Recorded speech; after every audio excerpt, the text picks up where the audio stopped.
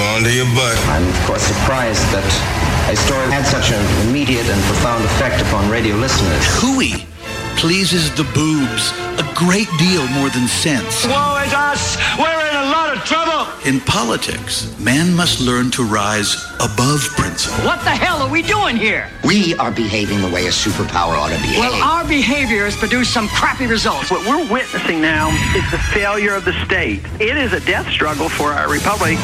Giving voice to liberty in our time. Joey Clark.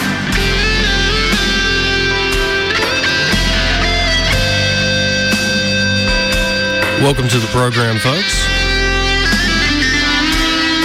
You are now listening to the Joey Clark Radio Hour. You can follow me on Twitter at TheJoeyRC. You can follow me on the Book of Faces Facebook. Search for Joey Clark. Follow me on Instagram, all over social media. And if you can't catch the whole show, please feel free to subscribe on Apple Podcasts, iTunes. I'll be putting up on more platforms in the near future. You know, over the long holiday weekend, I was beginning a resolution early, one that I've sort of dropped the ball on in the past year, and reading more. I like to go back to some of my old favorites, either George Orwell or Oscar Wilde or Ayn Rand even. Yes, I know that's cliche, but I've gotten to where I like her nonfiction work. Fountainhead and Atlas Shrugged are great. Anthem is a fantastic novella, but Ayn Rand is really good, I think, when she's writing these polemic essays, really taking it to folks. But I wasn't reading any of those people, and I wasn't reading anybody new. So that is the plan going forward. No, I was going back to one that I've talked about a great deal on these airways, quoted all the time. I have to give credit where credit is due. One H.L. Mencken. Now, for all you good Christian folk out there, I don't think you would agree with a lot of Mencken's worldview, Henry Louis Mencken. But there is no denying the power of his pen. And he had a special talent for pissing people off. You got to respect people like that to a certain degree. And this is how bad it was, folks. He was writing in the early 1900s, and he pissed so many people off, there were actually local sheriffs around the country that warned him, if you come into my county, again, early 1900s, if you come into my county, we will hang you. This is how much Mencken would really get the folks riled up, foaming at the mouth. The reason I like his stuff isn't just that he's a rebel, an iconoclast. The reason I like H.L. Mencken is because he really speaks to that cynical side that's developed in me after years of engaging and covering and studying politics. Very easy to become cynical when it comes to the news, in particular, surrounding politics. I mean, right now there's a manhunt for an illegal immigrant who just killed a police officer. That's the top headline. The U.S. government is still shut down. People all up in arms over President Trump's latest foreign policy decisions. And so much more. The usual garbage in, garbage out that passes for political discourse in this country. But that's the game we play. That's the system we have. And I don't think we're going to change it anytime soon. But one thing we can do, and the reason I like to wrestle with incredibly cynical writers, people that maybe contradict how I was raised as a good Catholic boy, is because they challenge me, number one, and because, two, they give me perspective of what I really believe in. And there's something I was reading from H.L. Mencken where he talked about how unfit it seems man is compared to other animals. That we're the grand clown, the fool of the universe. His point is, think of a lion, think of a wolf, think of a fish, any animal, and they sort of do what they do. Almost perfectly. They're perfectly adapted in a way to take on the challenges that might happen in their life. But if you look at us human beings, we're constantly stricken by doubt, number one, and foolishness and illusions, but I think the way that Mencken puts it, and it really stuck in my mind and in my craw, is that we're born, we human beings, like a turtle without a shell, like a fish without fins. We have to clothe ourselves. We have to feed ourselves. We have to build our own shelters. Us just naturally, without any of those things, we're kind of exposed as far as our fellow animals go. And this is, in many ways, our biggest vulnerability. We're frail and fallen. Easily prone to sickness, and again, easily prone to illusions, superstitions that don't serve us well. We get a certain idea in our heads. Most obvious case being, say, somebody becomes addicted to certain drugs, addicted to certain behaviors that they know are self-destructive, but they do them anyway. Back to one of my other favorite writers, Ayn Rand says the basic choice we all have are rational, enlightened human being or suicidal animal. So it's tough.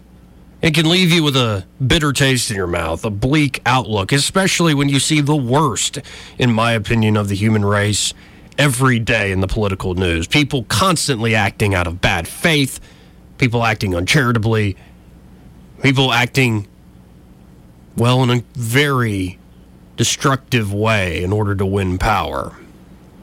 Not saying they don't have good intentions, but you know what's in the news, folks. Do you think the news makes you feel good at night? Especially if you watch it late into the evening? I don't know too many people who get all happy after watching the news. And that's why I love it when certain human beings, when certain people, individuals, defy our natural state. And for the longest time, life was, as Hobbes said, nasty, brutish, and short. Again, man is born into this world like a fish without fins, like a turtle without a shell. We have to do everything that our wits allow us, that our soul yearns for, in order to just survive and get by in the most basic way. That's why when you see people that are doing beyond the average, and most of us are average, that's why it's average. But when you see people who go above and beyond, it's a sign that all these theories that people want everything equal, well, they seem like bunk. Nonsense. Because who doesn't love excellence?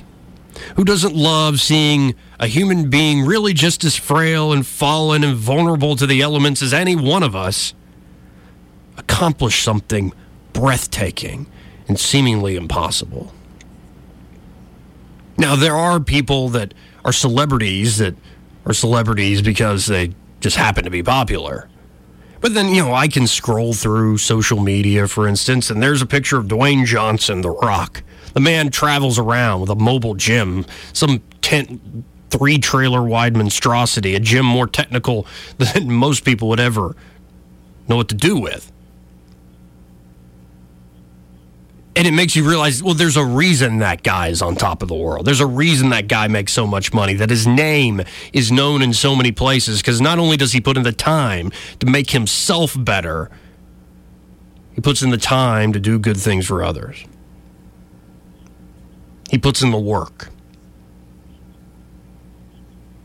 It's not trick camera shots. It's hard work. That's just a celebrity. But just keep in mind, a lot of the people at the height of our society, for better or for worse, it doesn't mean they're always people of perfect character. In many ways, character is destiny. But they do have something about them that isn't ordinary, that's above average. Very rare is somebody at the heights of our society out of luck.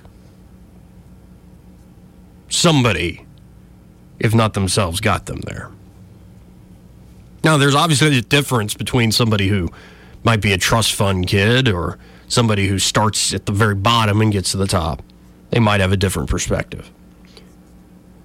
But aside from celebrity and fame and money and political power, it's when human beings accomplish incredible feats. And it's this perspective I try to carry with me to respond to this cynical side I've developed after covering politics for so long. It's what I would like to call a look at what we can do moment. Or at least look at what certain human beings, defying the very odds that bring so many of us down, show us that certain things are in fact possible. That's why I love Elon Musk. That's why I love stories of great industrialists over the years. Not that they're perfect people, they're obviously not. But they do incredible things. And so today I ran across a story of all places, the New York Times. I don't really like their politics, and I think their subheading is the second most obnoxious subheading, all the news that's fit to print. If that doesn't annoy you, well, it should. It's now second to the Washington Post, Democracy Dies in Darkness, but I digress. This story in the New York Times is not about politics. This is one of those stories where you have to step back, let the pretty music swell like you're in a movie scene or a great sitcom, and step back as though Aaron Sorkin wrote the words for you and said, look at what we can do. The story reads, the final miles of a nearly 2-month race across Antarctica, a lonely effort marked by long days, short nights, and stunning endurance, ended Wednesday with a sprint to the finish. In what could go down as one of the great feats in polar history, American Colin O'Brady, 33 years old, covered the final 77.54 miles of a 921-mile journey across Antarctica in one final sleepless 32-hour burst, becoming the first person ever to traverse Antarctica from coast to coast solo, unsupported and unaided by wind. O'Brady's transcontinental feat, which took him an actual total of 932 miles, with some zigzags along the course, was remarkable enough. But to compete and complete the final 77.54 miles in one shot without stopping, essentially tacking an ultra-marathon onto the 53rd day of an already unprecedented journey, set an even higher bar for anyone who tries to surpass it. I don't know, something overcame me, O'Brady said in a telephone interview. I just felt locked in for the last 32 hours, like a deep flow state. I didn't listen to any music. I just locked in, like I'm going until I'm done. It was profound. It was beautiful, and it was an amazing way to finish up the project. In the nearly 2 months racing on his own, O'Brady took only one half day off. On November 29th, he lost a skin from his ski and was forced to set up camp early, re-glue the skin, and lick his wounds. O'Brady's culminating effort joined some of the most remarkable achievements in polar history, including expeditions led by Norway's Roald Amundsen and by Robert Falcon Scott of England, who battled Amundsen to become the first to reach the magnetic South Pole. There was also Borge Ousland, if I'm saying that correctly, probably not.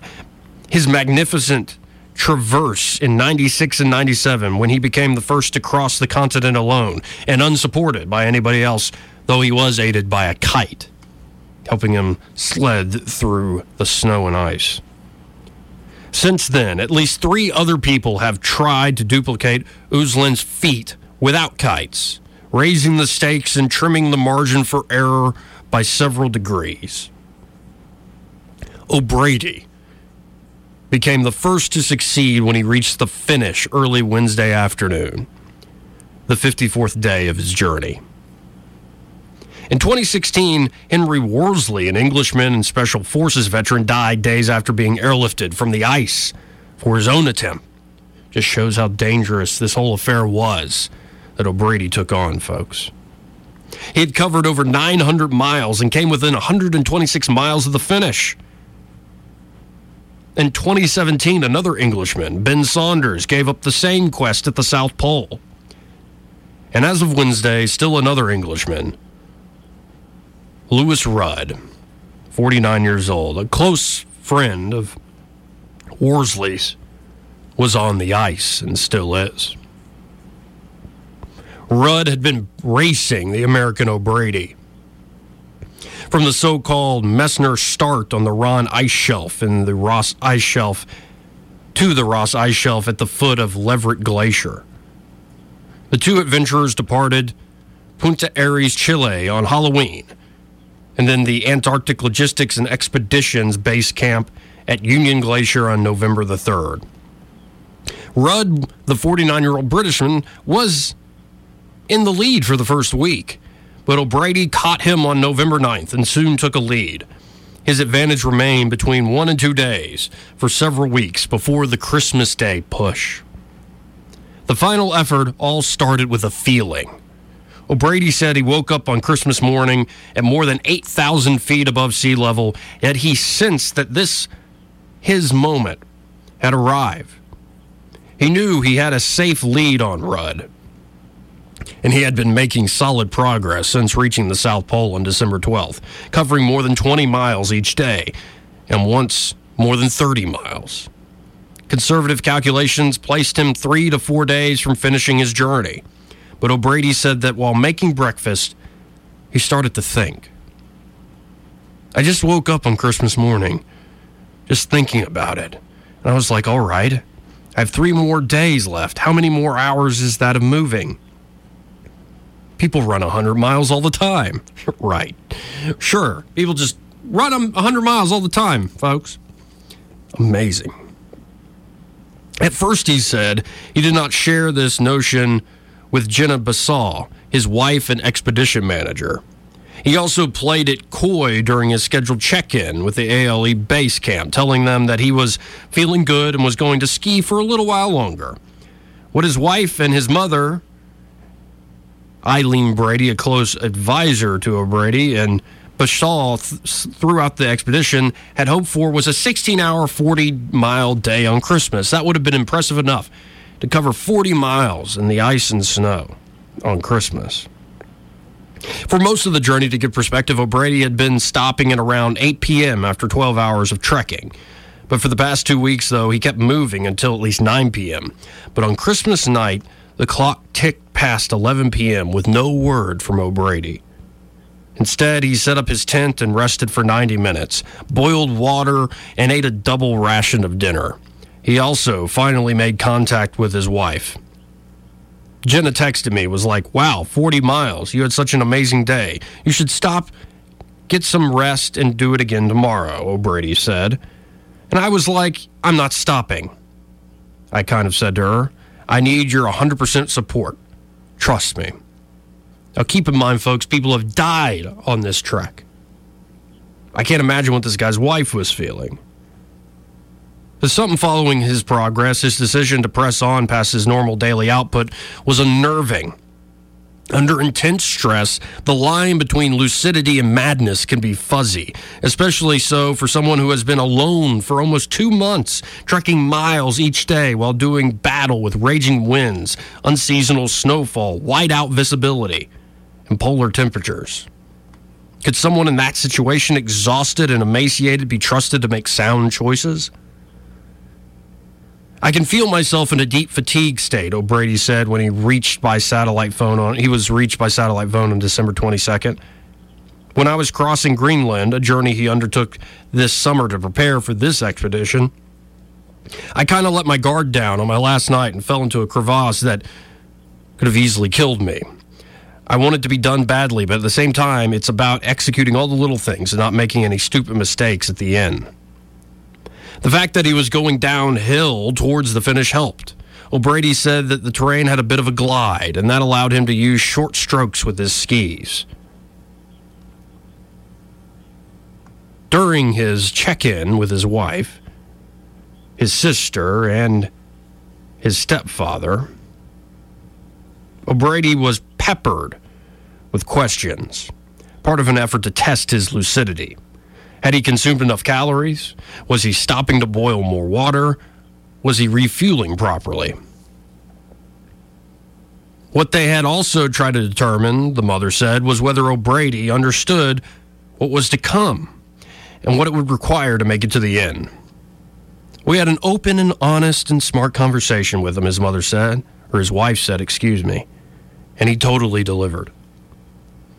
In the final miles, he did his best to savor his triumph.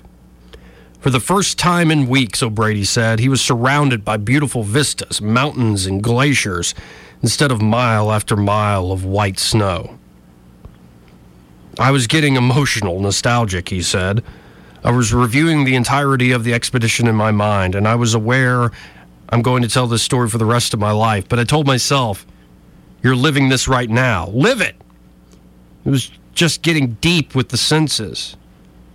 What does it sound like when your skis scrape against the snow? What does it taste like out here? Really just try and just live the experience. His mission accomplished, Colin O'Brady said he would pitch his tent, close his eyes, and wait for his rival, Rudd, to complete his own solo journey. My eyes are shutting, O'Brady said. My plan is to wait here for Lou and fly to Union Glacier together. Stories like that, folks, where you have to step back and say, wow. Not only does this man complete this 900, nearly 1,000-mile journey alone for 2 months, he wakes up on Christmas morning and says to himself, I'm going to cover the last 77 miles on just skis without aid of the wind, all in one shot. 32 hours nonstop. Could you do that? I don't think I could. But maybe we could. People like Colin O'Brady that are an example of, yes, though we are often born into this world like a turtle without a shell or a fish without fins, we have to scratch and claw even for the most basic necessities in life. Some people thrive, really experience their moment and live. Look at what we can do. Incredible story.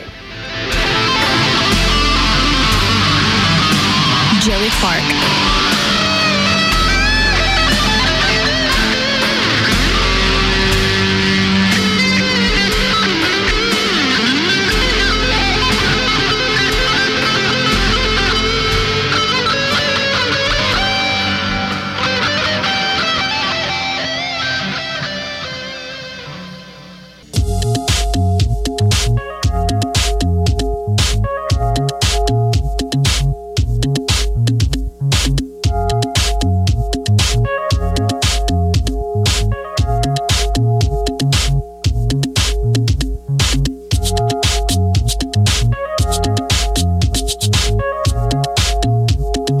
Joey Clark. Welcome back.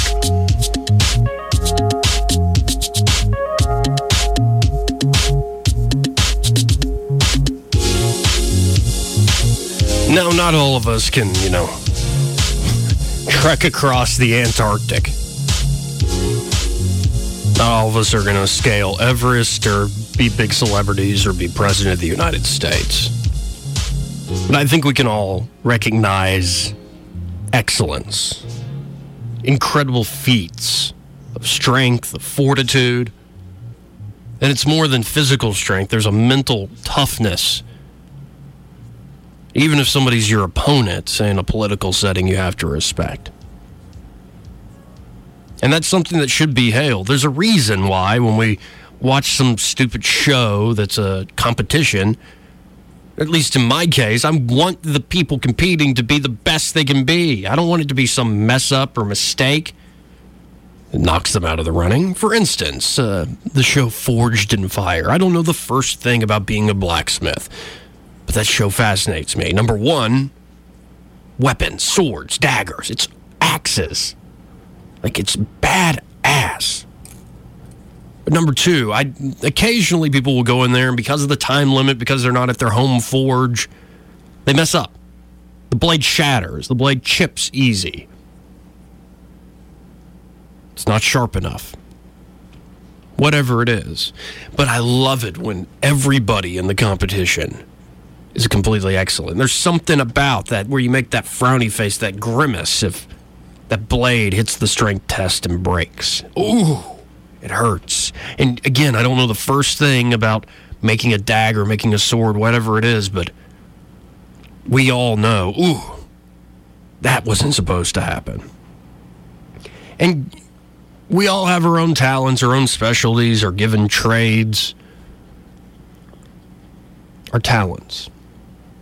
And we do the best we can with them. But as I said before, most of us are average because that's what it means to be average. Most of us are in the center of the bell curve. Some people reach outlier status. You know, I was listening to an interview with Elon Musk, and he was asked, what's it like to be him? What's it like to have his mind? In a way, and he didn't say it very happily, he talked about how it's like a furnace. It's always on.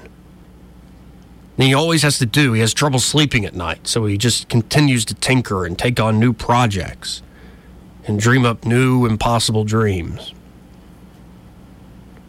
But again, not all of us are going to be Elon Musk. We're not going to be The Rock.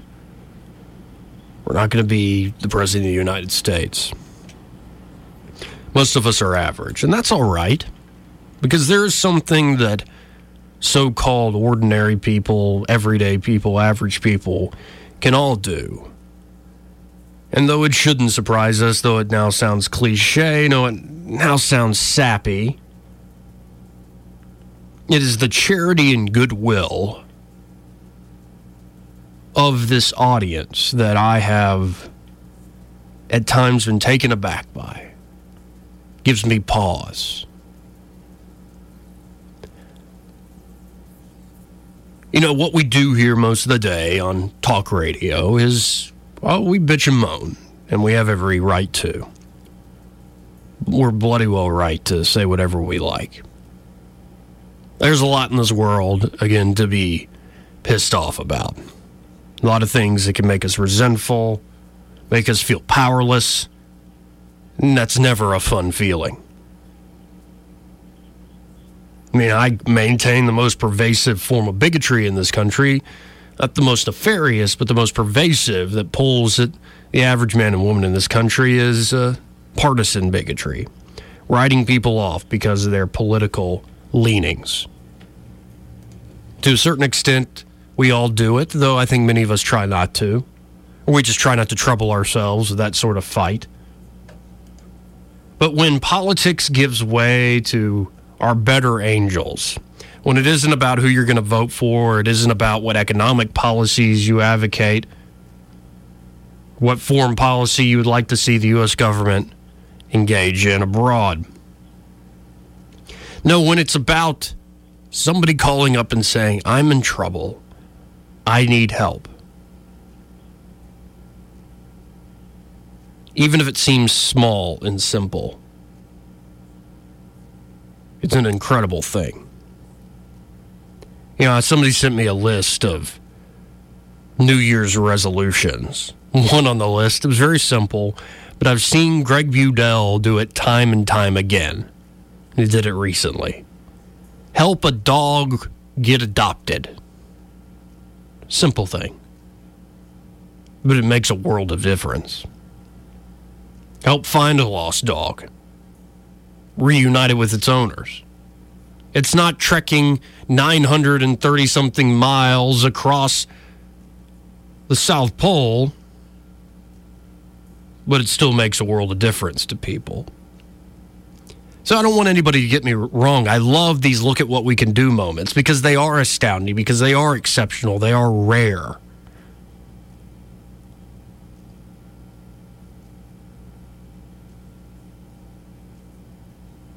But it doesn't mean they're necessarily more meaningful. It's something I've had to learn and shrink my big head. That is fame for fame's sake. What you really want is money for money's sake. What you really want, power for power's sake. Well, Some days, yes, but that's a fool's errand.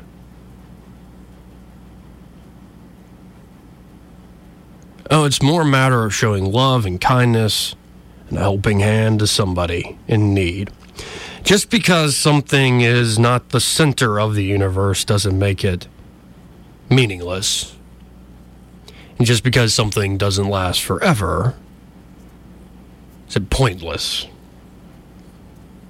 And just because something never gets written up in the New York Times or the Washington Post or appear on the Drudge Report or on national TV doesn't mean what you do every day is meaningless or pointless. You know, I had a family member come up and tell me over the Christmas holidays, pretty bluntly, we're not as close as I would like, but that's how life works. So many hours in the day, but very bluntly told me how tough his year's been. Sister died. All the ailments and tragedies, especially come when somebody gets a little older in life. I think it's something everybody has to deal with when they start getting older. The conversation goes away from kids and grandkids to who died this week. It's part of life. It's sad, but we can get through it. And I told him the only thing I've learned in my few years on this earth, because people are so quick to it when you're having a rough time of it, when things just aren't working out. And it doesn't have to be a big thing like a death of a family member. It doesn't have to be some major illness you're fighting. It could be a little thing, like you're not making enough money, or your living situation isn't ideal, or food just doesn't taste as good as it once did. You know, life's becoming boring and stale. The things that used to get you up and make you happy, they don't have the same punch as they used to. It could be whatever. There are a lot of reasons to feel down. But whether it's a small little gnat, a small annoyance, or a major life-changing tragedy, all of that means something. Because people are so quick, whether big or small, to say, what's the point? To look up into the sky and say, why? Without really wanting an answer. Don't do that. Everything has meaning, folks. Everything. And even if we are like fish without fins and turtles without shells, even though we are frail and fallen and prone to anger and stupidity, the big clown and joke of the universe, that's our existence. It seems at times. We can, number one, occasionally do incredible things, though they might seem absurd, like why go to Mars, why go to the moon, why trek across Antarctica with nobody else's help? Well, number one, because we can. And it's the next thing, the new horizon. But beyond that, and I think more importantly, what most of us can do is see the meaning in our lives, see the ripple effect of each and every day, each and every decision, and take the time to set aside our petty differences and help one another out. Sometimes it is a big thing, like raising money for somebody who's sick. Sometimes it's silly, like getting a dog adopted. But hey, love I have for one dog in my life, the red and fuzzy big booty Buddha, Gimli. That's not any small thing to me. It all has an effect. It really does. And I come back to this theme because I struggle with this. That sort of feeling of, what's the point? Oh, another day of Democrats versus Republicans, the Mueller investigation, the government shutdown. Are we going to have a wall or no wall? What does the wall mean? Man, what do we call these people that want to change our foreign policy, man? Another day, garbage in, garbage out. But it's not garbage. Well, some of it is. It's not garbage. It's the future of the country. But I had to share this little family anecdote and the story about O'Brady crossing Antarctica, because look at what we can do, whether it's big feats or small, loving gestures of charity. And I have to say, I've learned this from one man. I know he's not in town for me to hear this tonight. I mean, I've learned this from a lot of people in my life, but I've seen it with this one man. You know, this is how bad politics has gotten. People know I'm fairly middle of the road. I'm not a, true deep red conservative. I've got a lot of weird ideas. That's even what my Catholic school headmaster told my grandparents. He reads a lot of weird books. All right, then. Take it or leave it. So because people know I'm fairly middle of the road, I can be reasonable. I can also be an epic ass. I've had left-wing people come up to me and sort of in a hushed tone say, "How do you do it?"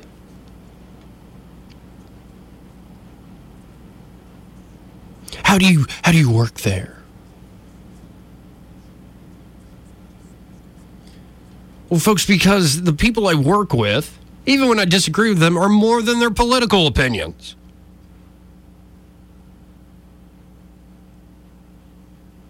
Whenever I hear this crap, I'm immediately reminded of how divisive politics is, and how these ideas that half the time aren't even our own original ones become a reason for us to forsake people that could potentially be friends, or at least valuable people to our lives.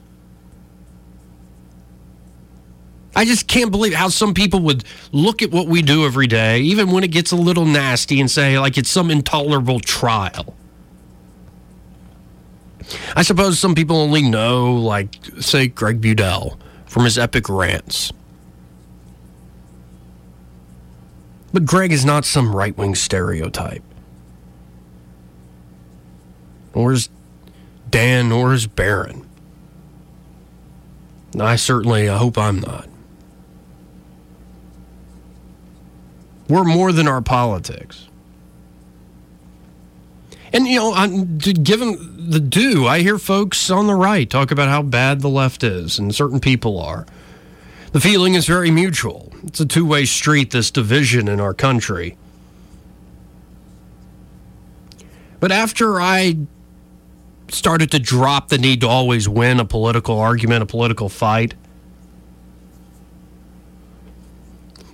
I started to realize friendship should trump, no pun intended, politics. It should eclipse politics. Political adversaries need not be personal adversaries.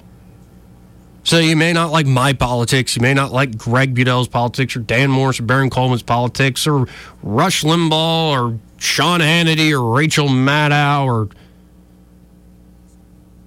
whoever you want to throw out there. But once I started to drop that desire to win, always and everywhere, conflate people's political beliefs with who they really are as people, I started to see the people behind our labels. And not every person's great, obviously. There's some scumbags out there.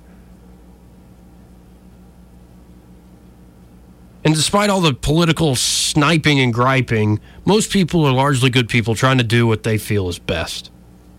And if I'm naive, I guess I'll find out. But I have seen, in particular, Greg Budell on these airwaves, right across the desk from me, well up,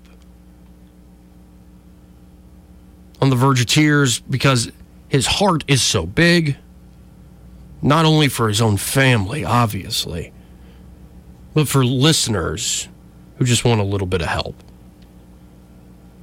And it's not just Greg, it's every one of you. Last year with Keith and Sherry Rowland, and Keith, love you, brother. The outpouring from this audience in particular was just another reminder of how good people can be.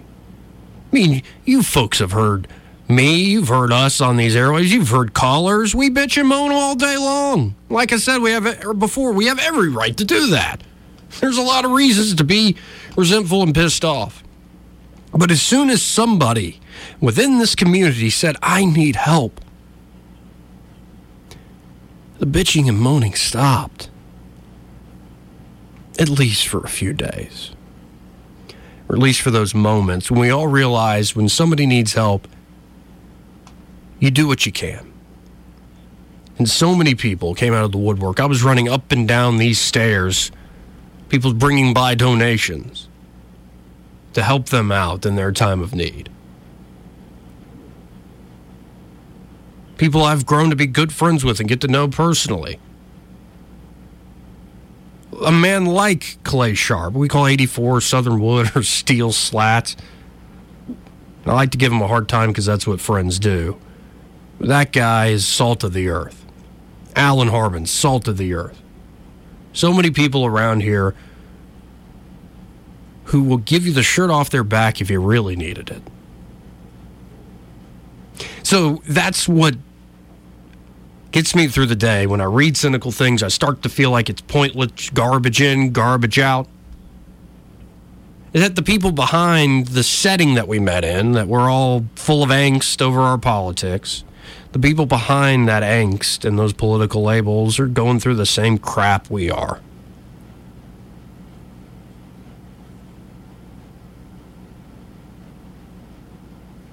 The big mistake we usually make in politics is that it's somebody's got to be the scapegoat. Somebody has to be blamed. We'll throw the sins of the tribe, of the community on the goat, and we'll send it out in the wilderness or we'll slaughter it as a sacrifice. No more bad things will happen because we killed the goat. But we occasionally do rise above that. It's a great thing. It's a wonderful thing. So I guess what I'm saying is, for all my personal bitching and moaning over the years, I love what I do, folks.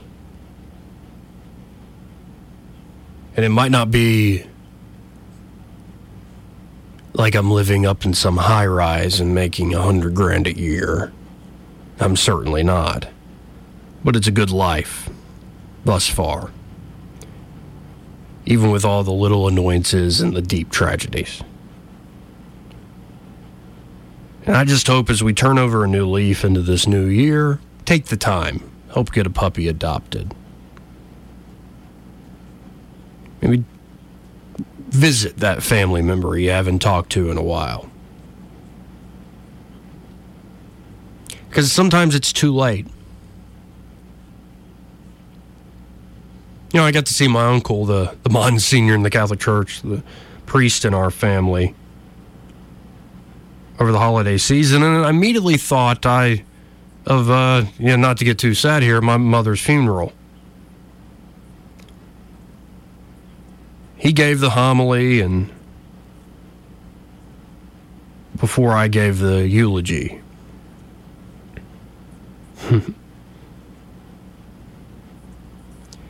And the message of his homily was simple. Not some highfalutin theological concept. He wasn't just going back to the good book and quoting it, though he did that a little bit.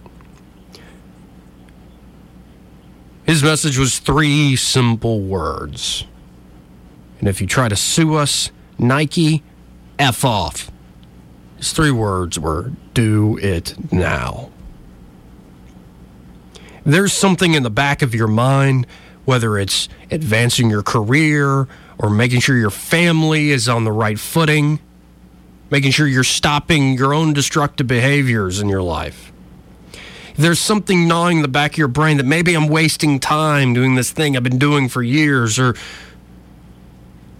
there's something I've always wanted to see or somebody I always wanted to talk to. Do it now. Do it now. Because number one, you don't know what tomorrow will be, if it will come at all, and by the grace of God go I, of course. But maybe that's not the worst thing. Say you wake up the next day and there's some huge earthquake in the southeast and you happen to die. I think that's not as bad as if you live your life, that gnawing voice in the back of your head that I could have done more. You get full of regrets and you continue to live with that. It's not going to be a pretty picture. So my uncle, who to me is an uncle first before he's ever a Catholic priest, he was right. Do it now. Whatever it is that's in the back of your head. Take the time. Now, of course, the new year always brings these sort of sentimental, over-the-top, even quixotic speeches. I certainly get in these moods like, oh, it's a different day on the calendar, so I'm going to change a lot. Right. It's not about, oh, this occasion is when I'm going to change. It's just a reminder. Maybe you'll change in June of next year. I don't know. And maybe you'll find you'll go after something you've always wanted to do, and it doesn't work out. Such is life. What are you going to do, as my great-grandfather used to always say, old Polish grandfather? What are you going to do? But make a plan. Go for it. Take baby steps, and life can be all that much better. It really can. I don't plan on traversing the South Pole anytime soon. I don't plan on trying to become a big movie star, rock star, or even radio star anytime soon. I sure as hell am never running for political office. Of course, that's exactly what a politician would say. I'm probably not going to build any incredible architectural feats. Do anything that the New York Times will write about anytime soon, if ever. But I can start laying the groundwork, being a happier and healthier person. And that's what I've tried to do in fits and starts and take a step forward and a step back over the past year. And I'm happy to share some of the journey with you. I wish I could share a lot of the journey with you, but some of it's just not appropriate, you know. It's not like I'm going to be a completely different person tomorrow. Just when you turn 30, just when you turn 40, just when 2019 begins. It's a new year, oh my. No, but if you take baby steps, lay a little bit of the groundwork, think things through, if you repeat certain affirmations, again, to make those little things happen, you'll be amazed at how much it changes your life. You'll be amazed at how foolish your cynicism was. And that those people that you've learned to hate or learned to resent, to use a less forceful word, they're maybe not the folks that you thought they were. It's worth finding out. So thank you so much for listening this evening. Tomorrow's a whole new day. The last show of 2018. I plan on having some fun. I had to get out all the sentimental crap tonight, you know. Anyway, thank you for listening. I'll be back tomorrow.